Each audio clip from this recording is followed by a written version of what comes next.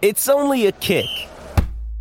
A jump. A block. It's only a serve. It's only a tackle. A run. It's only for the fans. After all, it's only pressure. You got this. Adidas.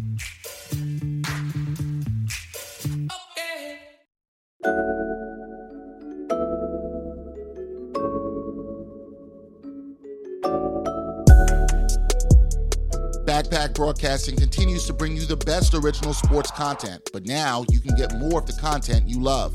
For as little as $3 a month, you can get access to bonus content, including behind-the-scenes footage and interviews from the Sports Walk, Sideline Stories, or the Ain't Hard to Tell podcast. All this exclusive content comes via Patreon. There are tiered levels of patronage, and each Backpack Broadcasting patron receives exclusive perks. Your support helps Backpack Broadcasting create more of the original content that you love. Visit Backpack Broadcasting's Patreon page and become a patron today.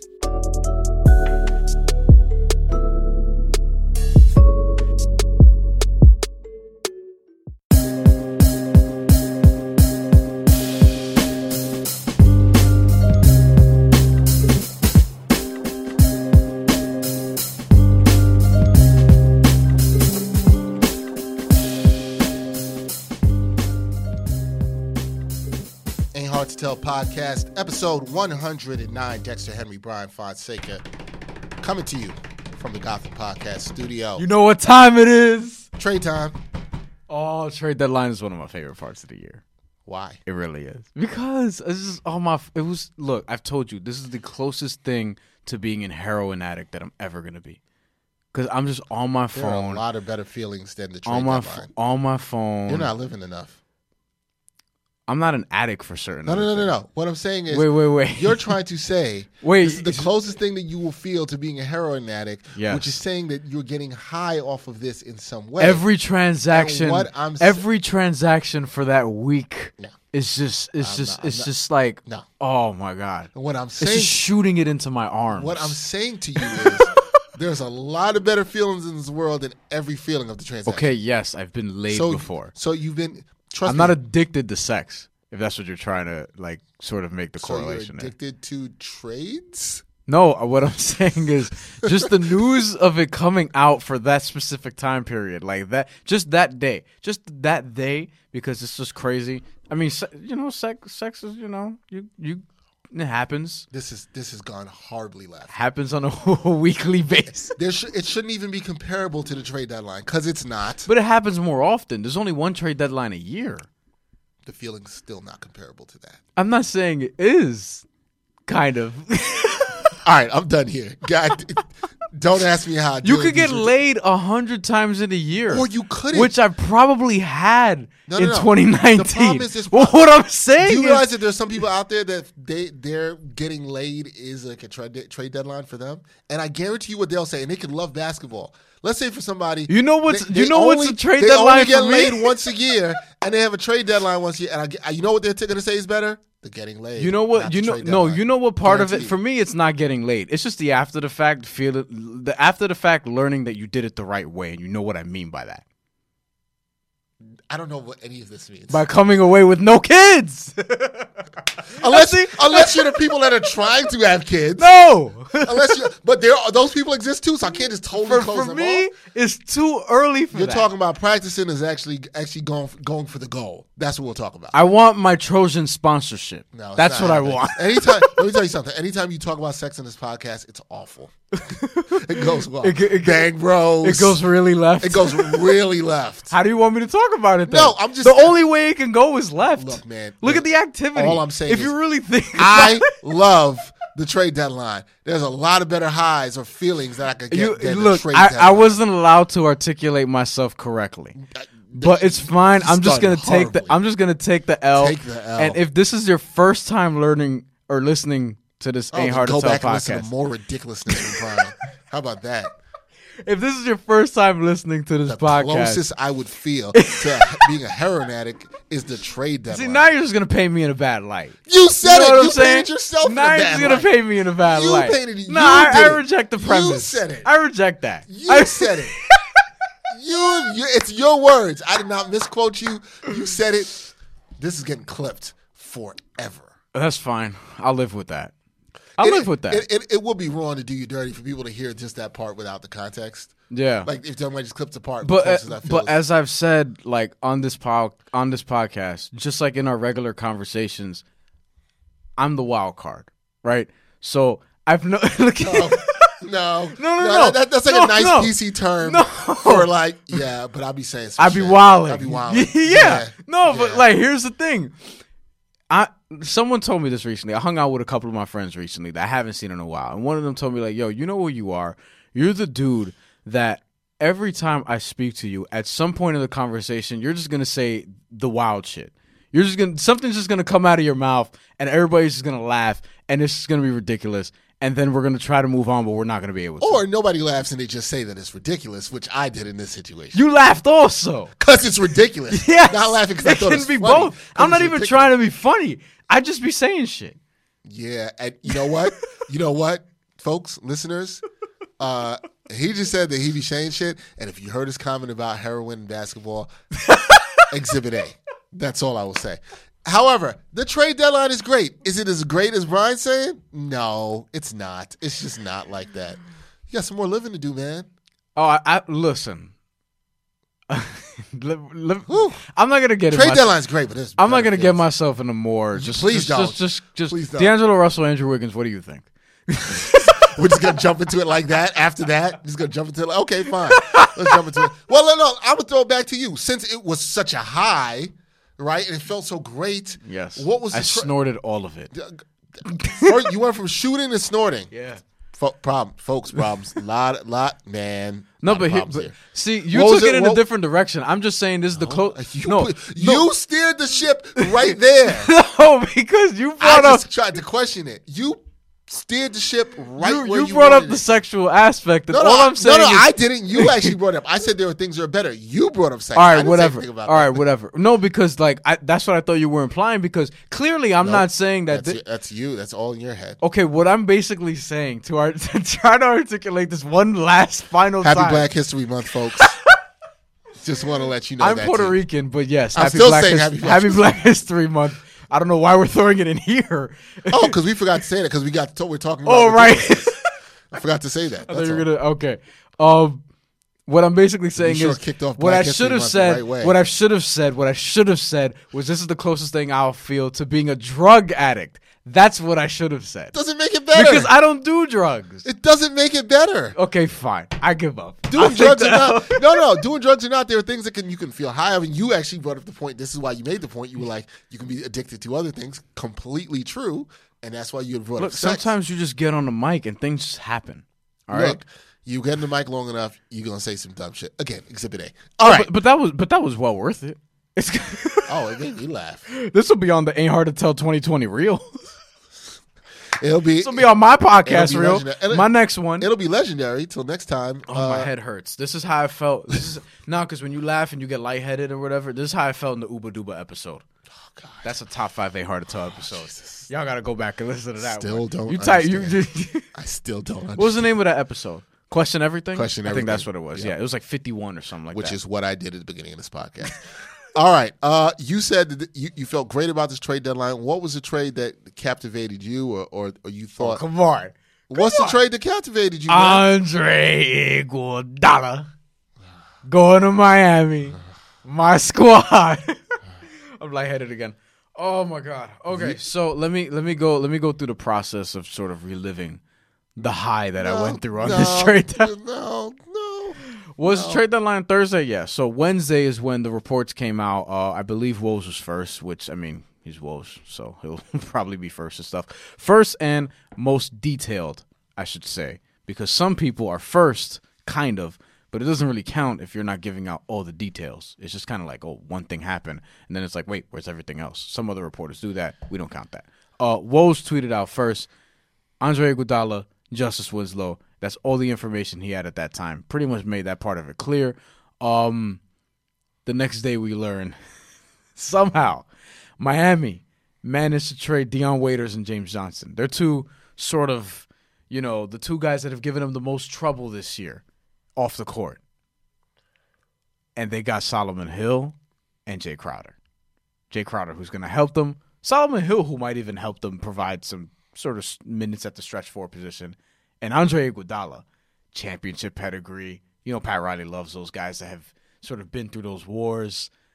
A guy who could defend 4 positions, I think. Probably 3 at this point of his career. I don't know if you want to put him in point guards necessarily.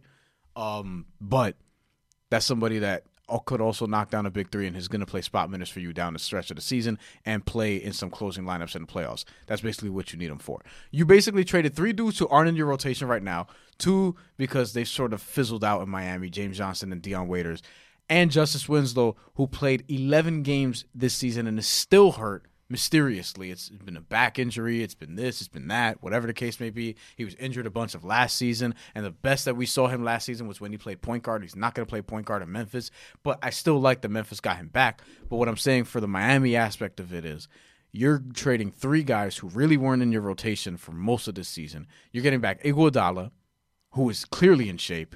You're getting back Jay Crowder, who not a great shooter, but can hit a 3 when you need him to. He'll probably have more spacing with this Miami team, and he's going to defend.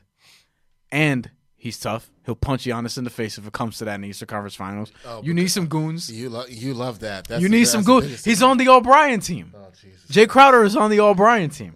I think there are 3 or 4 Miami Heat players on the All-Brien team. Did anybody listen to this podcast can hear the excitement in your voice from Miami? It's beyond.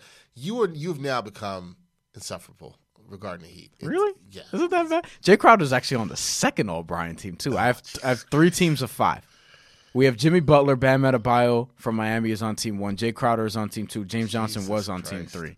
So, yeah, there are 3 Miami Heat players. Look, here's the thing for me here. And on top of that, you get Solomon Hill, who's an expiring contract. And they almost got Danilo Gallinari, too, which would have put him over the top. We can look at this. Let's look at this the ways we have to look at it. No, that was all an objective thing, though. No, I'm not saying you're looking at it wrong. I'm just saying everything you said is fine. Laud the Miami Heat. They did a fantastic job here. I mean, but if you really want to talk about it, they fleeced the Memphis Grizzlies. Oh, you're going harder on them. Okay. They fleeced them. I didn't want. You were being kind. I was. I'm not being kind. I mean, people are celebrating that they're buying out Dion Waiters. It's like he has 2 years left on that deal. He has this year. I just don't understand how Miami. When I said Miami has had a track record of being a good front office, so let's give them credit where credit's due. When I say I don't understand, I just don't understand how Memphis said, "Are we going to take back these contracts of guys who've been problems?" That doesn't mean I don't think Dion Waiters can still play. That doesn't mean I don't think James Johnson can still play. I still think they can. They don't really fit into Memphis's timeline and what they're rebuilding there. Justice Winslow is a nice get for them. However, there are some concerns. Oh, wait. As you said, that he's always injured. James Johnson also got flipped for Gorgie Jang. Oh, yeah, I forgot about that. There's that part of it. Which, I mean, is that better, really? Is it?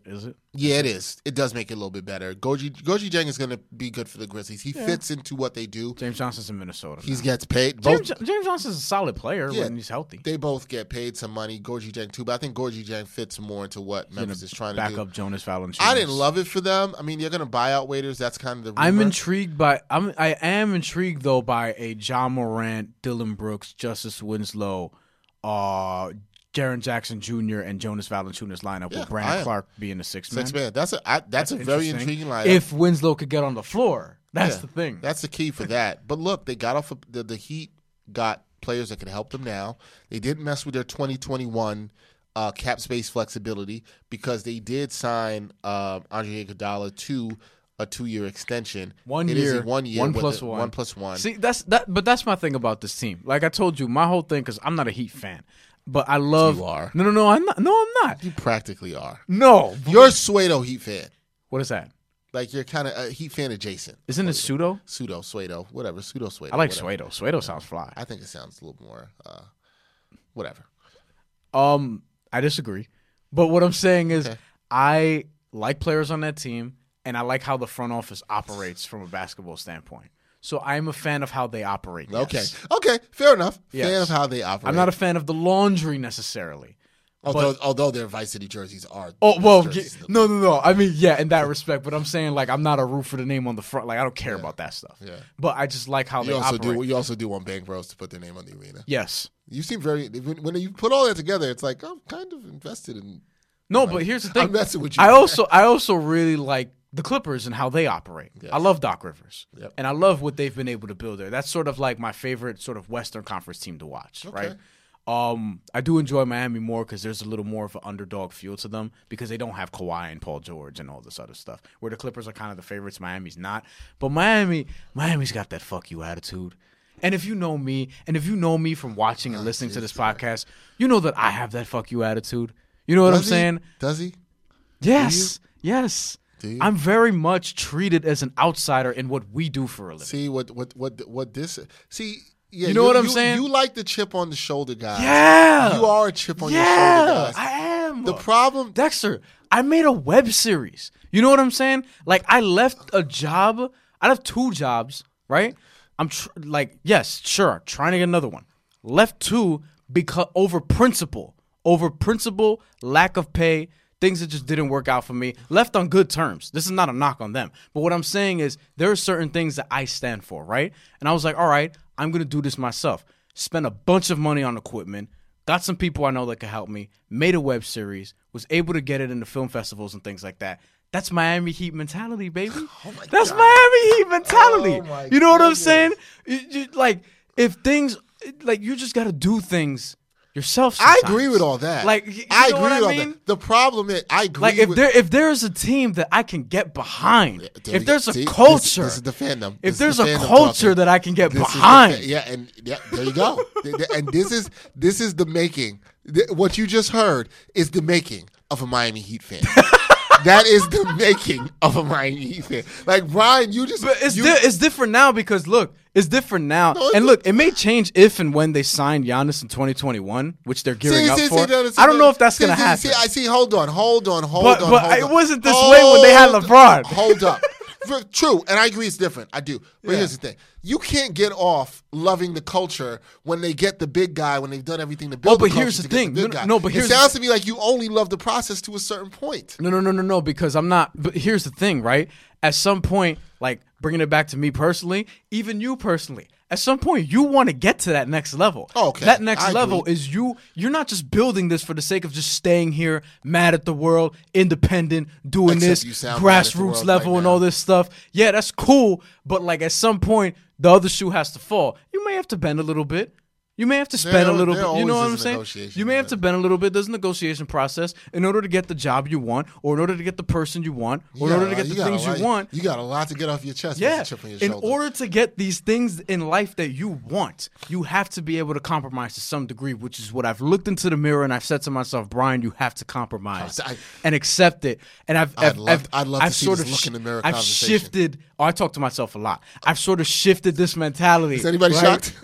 I sort of shifted into this mentality, especially recently, because it's like, I'm looking at a whole bunch of things. There are some opportunities that could be on the table, and I'm going to compromise for that. Miami's going to have to compromise their growing process in order to try to get Giannis Antetokounmpo or a whale, sort of like that, in order for Pat Riley to have his last run. There's a lot of crossover factors here. There are certain people that I can't wait to listen to this part of the podcast. Will you still love them the same way when they do that? That's the thing. That's the cherry on top. If they end up getting young, it's like this is. But here's why I say teams like the Knicks, and you will not dispute this. Teams like the Knicks, they could learn from this. Oh, absolutely. I don't dispute but that's what I'm saying is I just love how they operate. Pat Riley's like, you know what? We're not gonna tank. We're the Miami Heat. So let me tell you my takeaway. Eric Spoelstra's like, we're not going to load manage. We're the Miami Heat. Like, they know who they are. I know who I am on a personal level, right? You're still finding out who you are. Right, but, like, I know who I am. At least I feel like I have a good handle on that for someone at 26. Right, you have a good awareness. Yes. I have good self-awareness. Are you aware enough to realize one thing? There's one thing I'm not sure that you realize. What's that? Do you have the awareness to realize that you are indeed a Miami Heat fan? Because saying all that, it sounds like you're a Miami Heat fan. There are just a lot of factors that I could identify with. All right.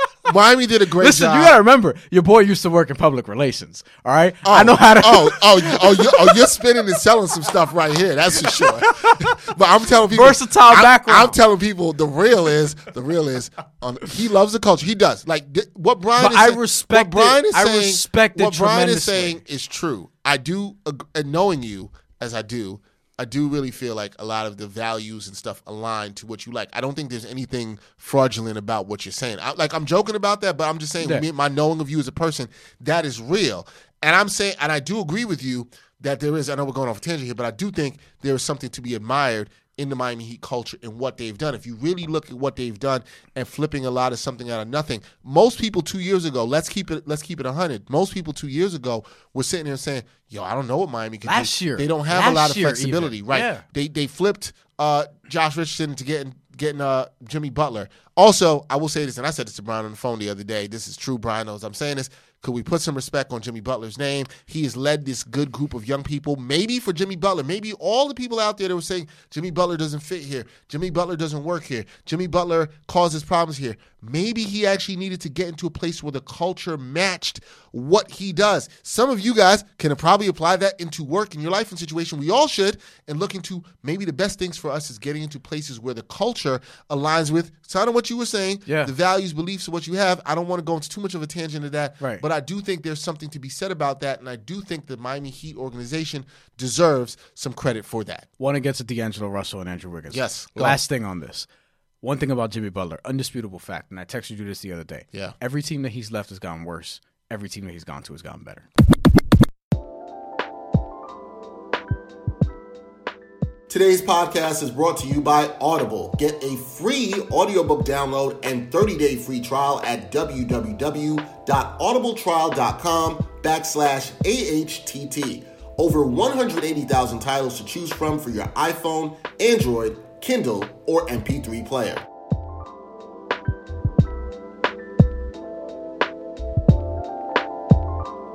D'Angelo Russell was traded.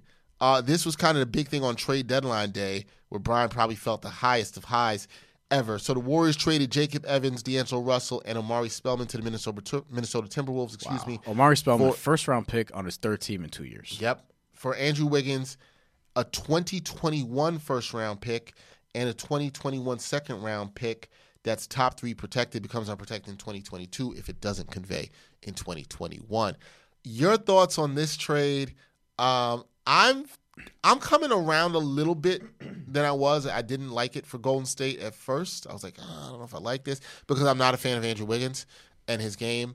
I'm going to say this, though. I have this weird feeling Andrew Wiggins is going to figure it out in Golden State, man. Me too. I got this feeling he's going to figure it out in Golden State. And I have a feeling, I don't know if D'Angelo Russell's going to – well, not that he's not going to figure it out. I think he's going to be fine in Minnesota. But I don't know if I trust that what they have is going to be develop into enough.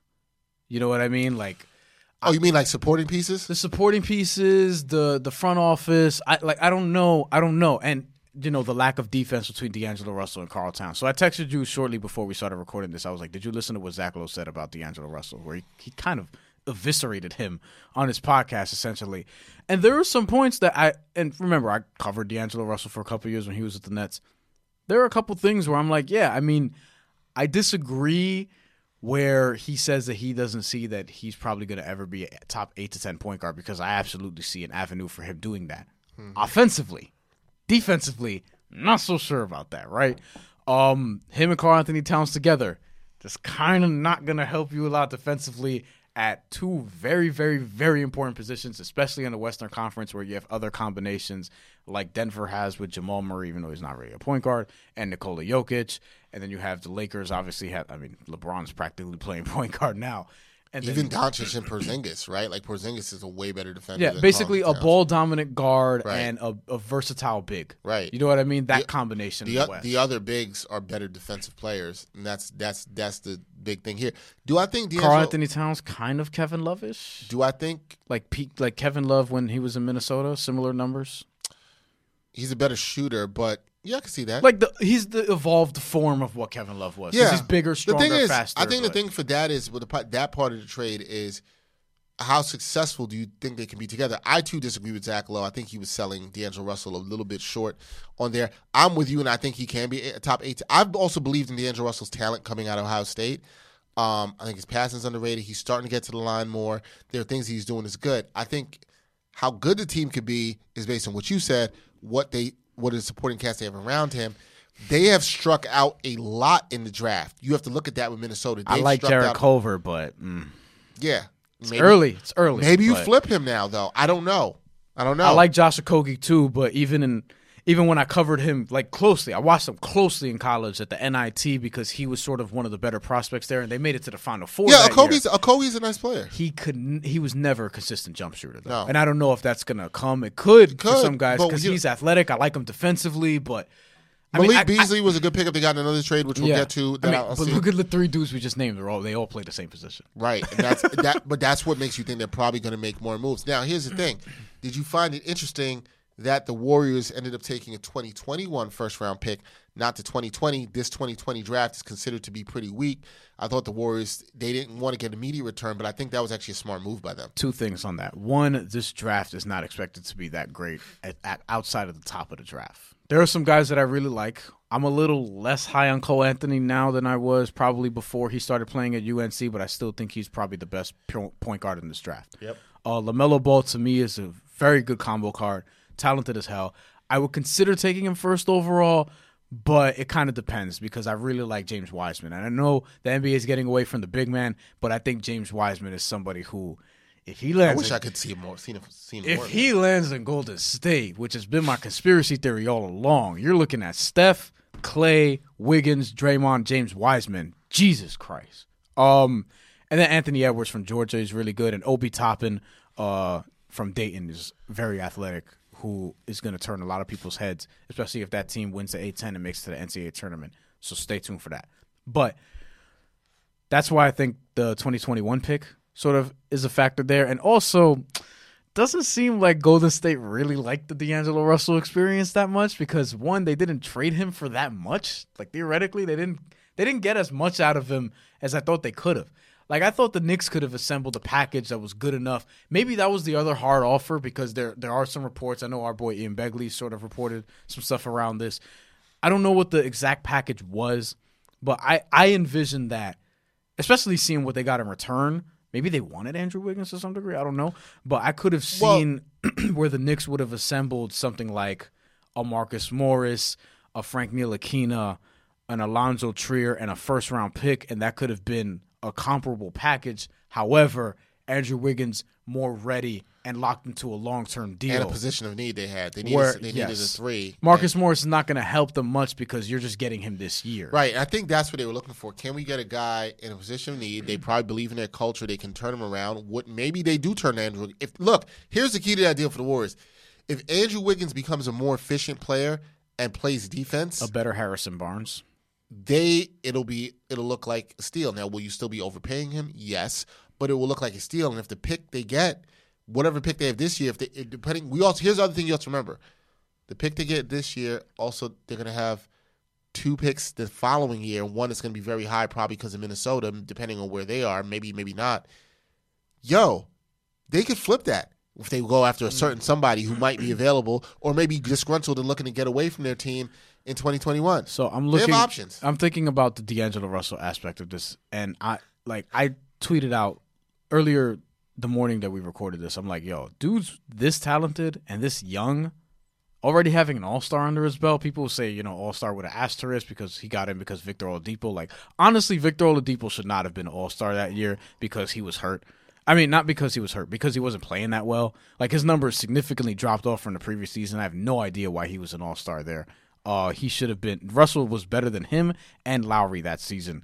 But regardless, I think that the D'Angelo Russell thing is interesting because 4 teams inside of 3 calendar years, because the Lakers traded him in 2017 right before the draft in June. Then he was with the Nets for 2 years and Golden State for less than a year, now Minnesota.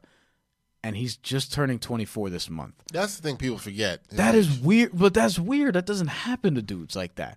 So what I'm wondering is, and this is where I agree with Zach, the sort of disconnect between how good do fans think he actually is, or sort of the perception of what he is versus what people in the league think about him. And, I mean, if he's reporting that, then, he's somebody that would know the people inside the league and what they think about him. But D'Angelo Russell, and I learned this from covering the Nets, I thought Jeremy Lin had stands. And he does. But, boy, D'Angelo Russell, that dude has some stance. And there's no factor in terms of like, he's one of us. Because Jeremy Lin, he speaks to a certain community yes, in a certain way, right. And we know that. But with D'Angelo Russell, it was just, He looks cool. He dresses like a star.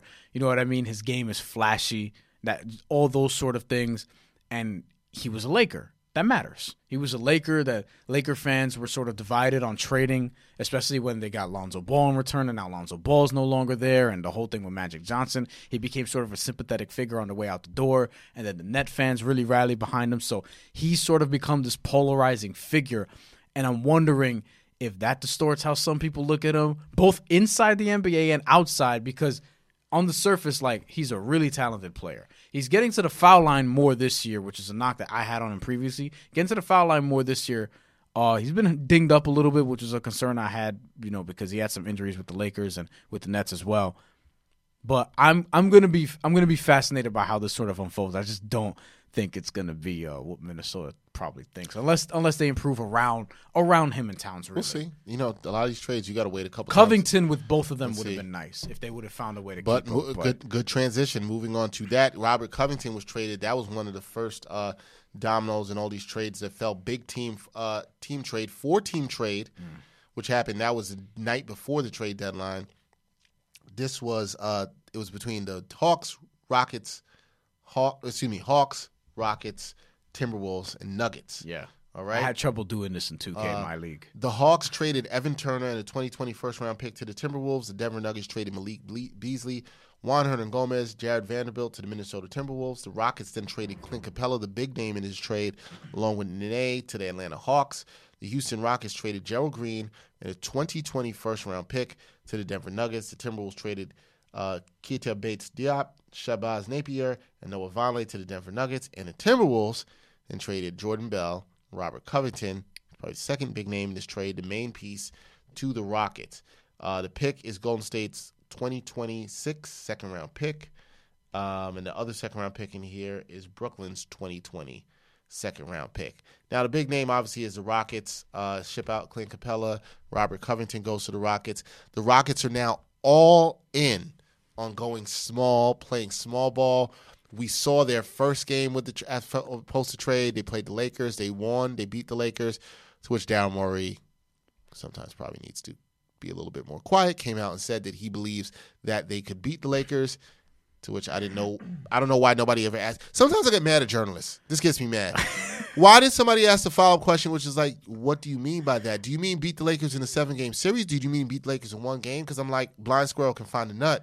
But what do you mean by that? And nobody ever questions Daryl Morey and this stuff, or anybody. This happens a lot of times. It gets me annoyed in journalism. It's like, how do you not ask the obvious follow-up? We're gonna. I'm not even joking. We're gonna start a new segment called "Sometimes I Get Mad at Journalists," and we're gonna bring this up every now and then. Yeah, or do better, journalists. They're all in on the small ball thing. Some people are about this. You are a small guy, so it seems to me like you probably would be about this life, which is, it is your life that you are shorter. But being about this life that you support teams going smaller, trying to space it out. We saw them beat the Lakers, but then they lost it following night to the Phoenix Suns. So how do you feel about this as the resident expert on shortness on this podcast? Are you ready to be surprised? I hope the Houston Rockets fail miserably. I hope they You're not rooting for your people. I hope it's not really your people, but still. But you know what it is? You know what my people are? My people are... No. Everybody knows, man. You don't have to explain the all-Brian team. We know it's tough. No. Probably punch you in the face. No. I'm not. That's not even what I'm getting extra at. Aggressive. But my people don't look at basketball players as simply numbers. And that's what I have a big problem with Houston, because they're sort of the engineers of this, right? And they're just like, all right, we're going to go super small, and we're going to just disregard the center. And I don't want to see them win, because I don't know what that's going to say to the center position even more than it already has. We just saw Andre Drummond get traded for absolutely nothing, right? We're already seeing the devaluing of the center position. And now Houston's going to have the audacity to just try to do this without one. And I feel... Short me feels bad for the big guys, because now all of a sudden you're looking at, so there's not a place for me anymore. Like, I honestly felt bad for Roy Hibbert on the way out the door. You know what I mean? Like, there are some people that I think can contribute a lot to basketball, whether it be blocking shots, whether it be rebounding or whatever. But then you have some people come in and they just want to make the game as numbers-based as possible. Do you think this will work? Yes or no? No, I think they're going to be a first-round team, one and done. Okay. And they're going to lose early in the playoffs. I think that Lakers win was a fluke because Russell Westbrook went off and because the Lakers, I guess they didn't want to attack anymore because I saw LeBron James take a step-back three when they were trying to come back late in the game, and I'm like, yo, this is where, and I know some people give Charles Barkley and Shaq a lot of shit because their analysis could be better based on their experiences. Gerard and I exchanged about this in the group chat. We really agree on this, where it's like, yo, dog, you've been through a lot in the NBA. Don't surface your sort of analysis. Tell us more. Like, what are the nuances that you and I aren't going to understand? You and I meaning me and you. Yeah. So, all that being said, why don't they just go like if I'm another team, especially if I'm the Lakers as big as they are, you got to figure out ways to just get inside on this team. Well, man. see, that's the thing. Like, Let's talk about that game specifically. I do think the Lakers took their foot off the gas in terms of attacking because everybody wants to shoot. I agree with that. But here's why. Look, we both like boxing. Boxing, we love about boxing is different. I mean, a little less so this year. Different styles make fights. Yeah, I applaud the Rockets in one sense. Kind of don't like the certain things they do, but I do applaud them for they weren't winning with the roster they had. I agree with that. They needed more spacing to make Russell Westbrook less of a liability in the playoffs. If you look at the one thing it did for them in that game against the Lakers for Westbrook, didn't happen against Phoenix, but look at it in this one game, was that with them having the spacing they have, it allows Westbrook to actually do what he does best, which is really attack, take the mid-range jumpers. He took the shots that he's really good at and can be a really great player at taking those shots. He's like the center now. Yes. You use him as a center because he's so explosive. He can still attack. He can get the mid-range. And it's an interesting way and it's a different style. Do I think that you can win with the style? And when I say win or be successful, I think what we're talking – well, let's say successful. What I think we're talking about is can you get past the first round? I'm with you. I say no. Did they have a better option? Do I still think if they kept Clint Capella, would they get past the first round? I also think no. So why would you not try it in? Here's the other problem with this too. Let's talk about it. Mike D'Antoni is a lame duck coach. So why would he not go all in? He probably doesn't know he's going to be back.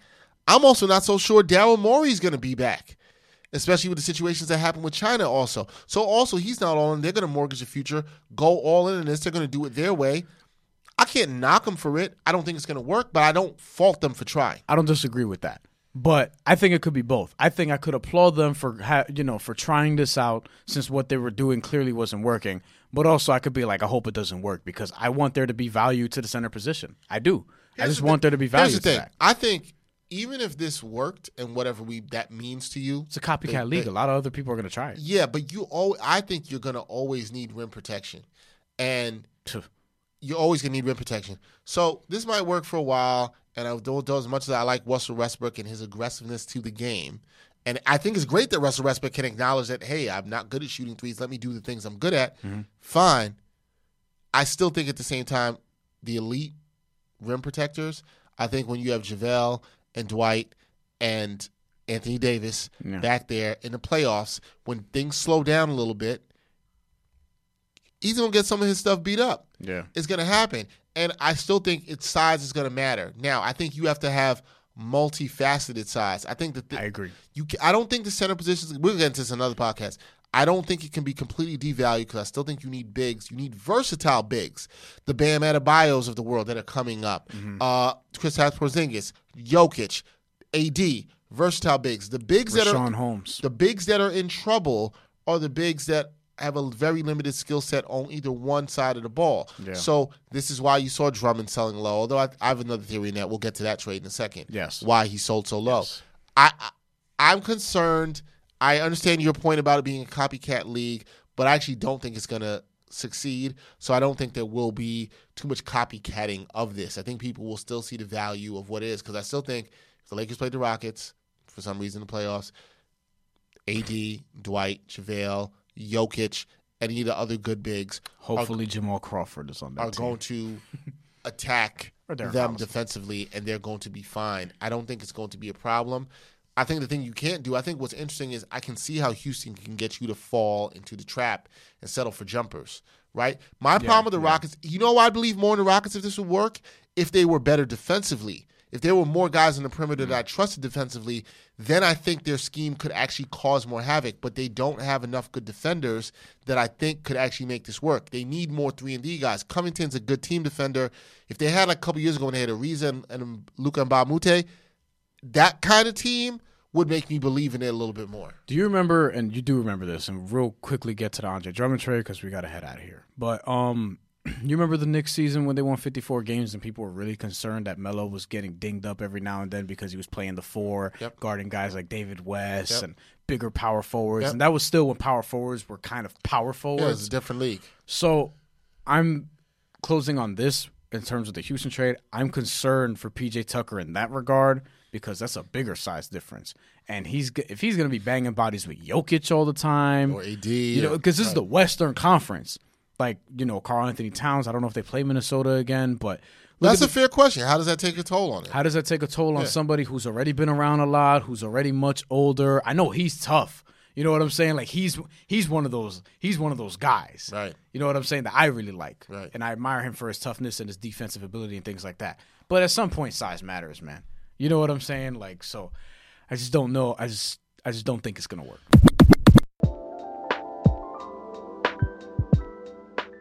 You know we like to hook our listeners up from time to time, and we have a hookup for you today. So for the listeners of the Ain't Hard to Tell podcast, Audible is offering a free audiobook download with a free 30-day trial to give you the opportunity to check out their service. You can check out one of my favorite sports books, $40 Million Slaves, The Rise, Fall, and Redemption of the Black Athlete by William C. Roden. That's available on audible.com with hundreds of thousands of other books that you can listen to today. To download your free audiobook today, go to audibletrial.com/AHTT. Again, that's audibletrial.com/AHTT for your free audiobook.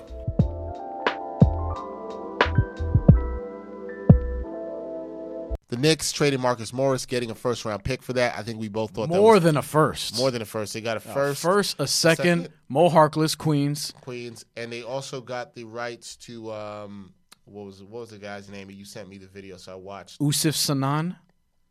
I don't know if that's how you pronounce it. Well, technically, I should also say this was a 3-team trade because the Washington Wizards were also. Well, the Wizards sent Usif Sanan. To the Knicks that they got the rights to him, who looks like an intriguing prospect. I sent you the clip, the highlights. Although here's the thing, Ryan sends me the clip, and Ryan's like, "Oh, Dex, this is you." Because I like to look at some of the international talent, and I feel like now because no, it's not. It wasn't even that. Oh, I thought that's what you were going for. My fault. It's because 3 things: international, 1. Yes. 2, the versatility on offense because he attacks and he can shoot, and 3, he's talking shit the whole video. Yeah. The whole video. Well, here's the thing. When I watch it, and this is random. Second round pick, by the way, 44th overall, 2018, hasn't come over yet. Still only 20 years old. He's playing. Where is he playing again? Ukraine. I like what C can do against better competition. He looks athletic enough. Very good first step. I didn't get to see enough in that reel on defense. Yeah. And I would have liked to seen a little bit more of what I could have seen with the outside shot. Very good touch around the basket. Very explosive. You can see the first step that makes you say, like, okay, I can see this guy playing in the NBA. I need to see a little bit more of decision making. But look, I always say if you can try to find these diamonds in the rough, if you can identify these, if Scott Perry did that, then a good job. It seems like the handcuffs have been taken off Scott Perry. He got a first. He got the option to flip a first the next year with the Clippers, which is interesting in case you never know injuries can happen or anything. Mm-hmm. But I thought the Knicks actually did a good job. Now my thing with the Knicks is I won't belabor too long on this. They got to play the young guys. We want to see that. Yes. You got one of the vets out out of there. You got free Mitchell Robinson already, man. You were able to flip one of these vets for something good to get an asset. The Knicks have 7 first-round picks over the next 4 years. How they use that will be very interesting. We'll see. Also, obviously, a good get for the Clippers. They got a guy who I think Cummins is going to help space the floor. He shoots well from 3. He's going to fit in very well. I think he's fine. The Lakers obviously did not make any moves on this day, but there's a lot of talk about them signing Darren Collison, who was expected to make a decision after the All-Star break and whether he was signed. Now, the other trade that Brian and I were talking on the phone, and shout out to Brian because Brian helped me on trade deadline day while Brian was getting his high off the trades. Oh, yeah, that's right. I had come out of a interview for work, and I was like, man, I had to drive, so I couldn't really be around my phone. So Brian kept me up to date. We were kind of experiencing the last hour of the trade deadline together. That's true. That's true. So Brian was telling me this, and then we saw the trade of Andre Drummond. Sorry, I was blanking for a second. It was Andre Drummond going to Cleveland in exchange for Brandon Knight, John Henson, and a second-round pick.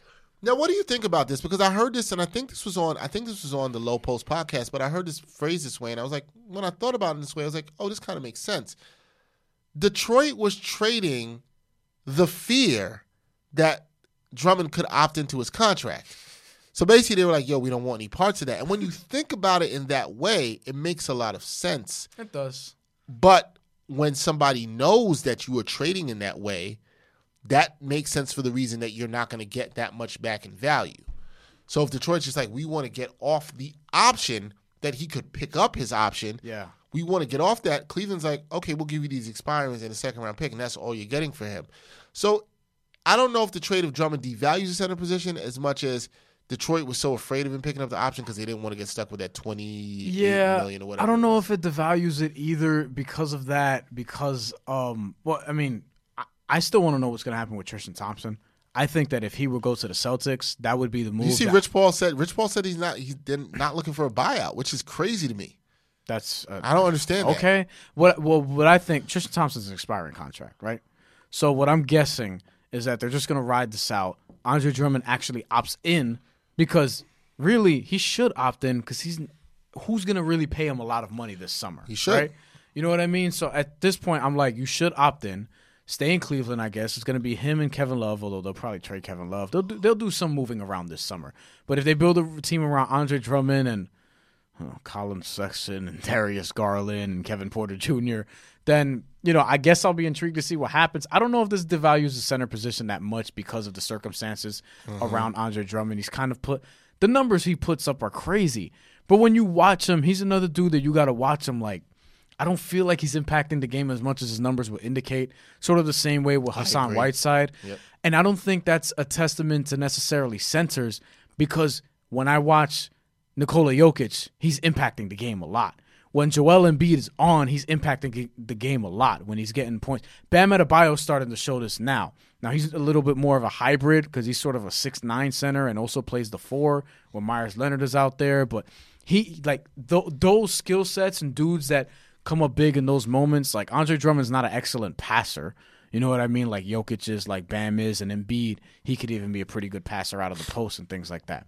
And, some would regard Giannis as kind of like a center. You know what I mean? So I don't know what to make of the center position on that wide sort of landscape there. But that was the worst trade to me.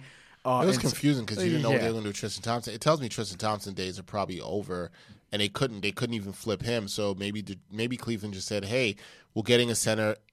I think you're right. It makes a lot of sense that Drummond will opt into his contract. I don't see why he's not going to get that $28 million. Detroit only got 1 second-round pick too.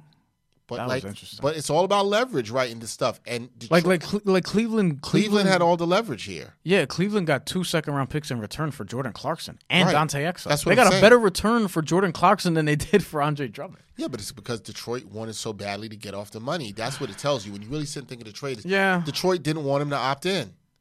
They must have had intel that he was going to opt in. This is honestly a trade that we don't need to spend that much time on. No, we don't. But I do think, and I want to real quick before we get to one time for your mind because we got to get out of here. Back to the Knicks real quick. I wanted to touch on this. Some Knicks fans were mad that they didn't trade Bobby Portis and some of the other guys they have on the roster.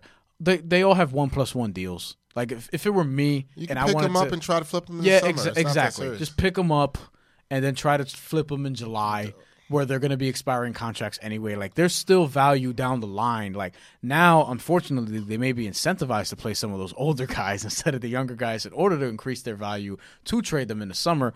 But however it works is however it works. I still think that they're still going to win 20-something games. And look, RJ Barrett, at the time we're recording this, he's getting his first start back tonight. He was injured for a little bit, came off the bench at 12 points in 18 minutes. I think we're going to start to see a better RJ Barrett second half of the season. Marcus Morris is no longer there. And Marcus Morris is a good player, but now RJ Barrett's going to have the spacing needed to sort of do what he does. Right. I think he's going to have a good, strong end to the season. I think we'll see another quick trade that was done. The Warriors traded Alec Burks and Glenn Robinson to the Sixers for a 2020 second-round pick and a 2020 second-round draft pick. Had to drop Alec Burks from my fantasy team. That'll be, and I dropped Glenn Robinson from my fantasy team too, because they're definitely not going to get the minutes that they were. I don't know how much that helps Philly. I mean, they got a couple guys off the bench, but I would have liked to seen them or the Lakers get Derrick Rose. Yeah, would have been interesting to see. Didn't see that. All right, so Jamal Crawford's still out there. A lot of interesting winners and losers at the trade deadline. We'll see how that all plays out. This was an active one. I don't think we'll have as an active trade deadline next year, but we'll see how that plays out. So a lot of wheeling and dealing that was done. One time for your mind, one time. One time for your mind, one time. All right, one time for your mind. Always some interesting stuff. Brian telling me what he's got going on, trying to bring you some new news and different things we found out. What have you got this week? One time for your mind, Brian. I have, in honor of Black History Month, I wanted to highlight this really quick. Oh, mine's around blackness too. I love this. I wanted to, yeah, but mine's around you specifically because you're doing some really good stuff for Black. You're doing some really good stuff for Black History Month, and I think people need to be sort of privy to this.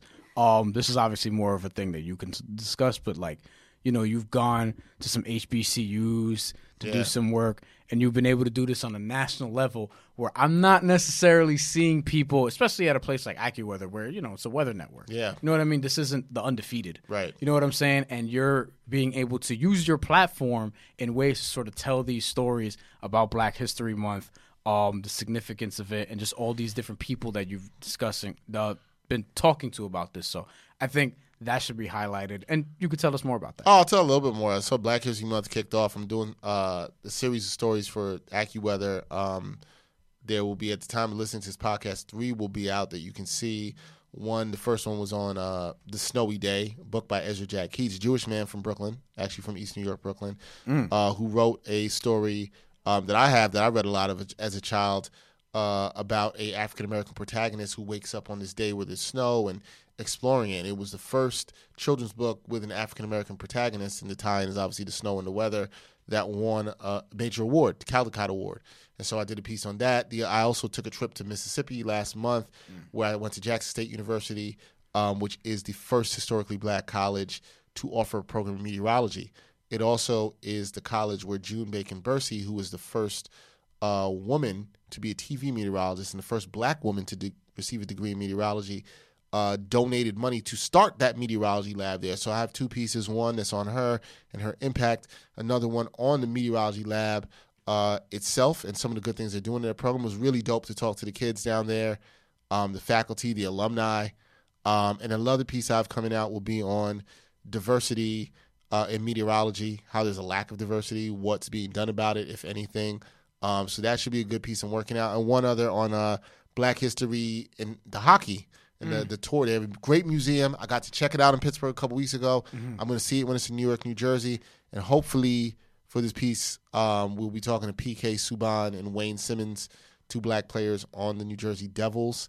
Obviously, they grew up playing outdoors a lot, hockey in Canada, what the experience was like with that, and what they think of this museum is something I'm going to try to highlight. So getting to bring a little bit of sports into that. And there's another one that I don't know if it's going to happen coming up down at the end of the month, but I'll talk a little bit more about that later because I don't know if it's going to happen, but I'm trying to, and I'm really excited to do it. Yeah. But I'll talk about that. But, so okay. I think people should check all that stuff out. All right, cool. It's good. It's unique to a lot of the stuff that we're seeing now in terms of how just sort of the coverage is around Black History Month. I think people should check that out. It's the first time that AccuWeather is doing anything like this. So you're revolutionizing things. Don't undersell it. It's an honor to be able to tell the stories, I think, of your people or your culture. Anytime you could do that. So for Black History Month is good, and I'm glad I was able to find and do it. And hopefully it'll continue with more. It's the first time they did it, but it's important stories to tell. We want to continue it for, I was talking to some people. We want to continue it for Women's History Month next month. We want to continue it for Hispanic, History Month in September. September/October. It's all right, though. Puerto Rican Day Parade comes, we're going to take over again. Yeah. So, that's something I definitely want to do and look at doing. So, always important to do that. Okay, so that was a good Black History Month tie-in. So for me, I came across something that actually has to do with Black history. So I found this story on the site. It was actually sent to me. I love the name of this site. Galdem is the name of the site. Keeping it real Caribbean. I love it. Title of the story by Sister Moya Lothian McLean Facial recognition can't tell black and brown people apart, but the police are using it anyway. And this is coming out of the UK. So London's Metropolitan Police Force announced in a tweet that they will be rolling out live facial recognition technology across the city starting this month, in Black History Month. 12 months. They're going to start it this month, okay?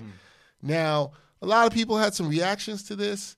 I don't know if you've seen this, Brian, but there's been a lot of debate around facial recognition. Right? There's been two highly problematic. Two things that are highly problematic around it. Yeah. Right? One, this has been shown even in things in facial recognition on phones. One is that it's been proven to be like racist, right? And that there's things that it can't identify. Like most other things in America. And two, it doesn't even work. Right? Like the success rate of it actually isn't good. Right? Like it's literally not good. So check this. In 2018, Massachusetts Institute of Technology graduate student Joy Balamwini, sorry if I mispronounced your name, led a series of studies investigating facial recognition systems from the likes of Microsoft, IBM, and Amazon. She found them to be endemically racist. Initial research found that the tech-only mismatched the image of light-skinned men 0.8% of the time. When it came to black and brown individuals, the rate of inaccuracy shot up. Hold on, the numbers. Darker-skinned women had a misidentification rate of 34%. Okay, I'm not going to belabor on too many of the stats that came on here, but even there was numbers and research that found out in this facial identification program that the UK they're going to use in the UK by the police task force. You know what the success rate, the failure rate was on it? 81%. How is? Hold on. Would you want to launch anything that failed 81% of the time? No, because numbers aren't good. That's right. God. So why would you not use it better if you want to use it? Personally, I don't think it should be used because I think there's a lot of bad things that can come about. They have all of our stuff anyway. So. No, but it allows you to then target people, and especially people of color, in a different way. That is extremely dangerous, right? So it's not only that, like there's already targets for people of color, right? But it just becomes even more dangerous. But I don't understand how this is being allowed when the success rate is so low. So one time for your mind, you can check that article out. It is called, again, Facial Recognition Can't Tell Black and Brown People Apart, but the police are using it anyway, by Moya Lothian McLean. She did a really good job in the article, and there's a lot of great research on it. So this is not just opinion. There's also facts behind it. So stop the racism, man. Yeah. Anyway, so first episode of Black History Month. We are back. We are here. We have a lot of great content coming for you this month. Be sure to follow us, support the Patreon page, whatever you guys need to do. With that, that's it. We're going to get out of here for episode 109. 109. Brian still high. Yes. Off the trade deadline in the Wheelin and Dealin. That is Brian Fonseca. I'm Dexter Henry. Until next time, y'all. Yeah. Peace.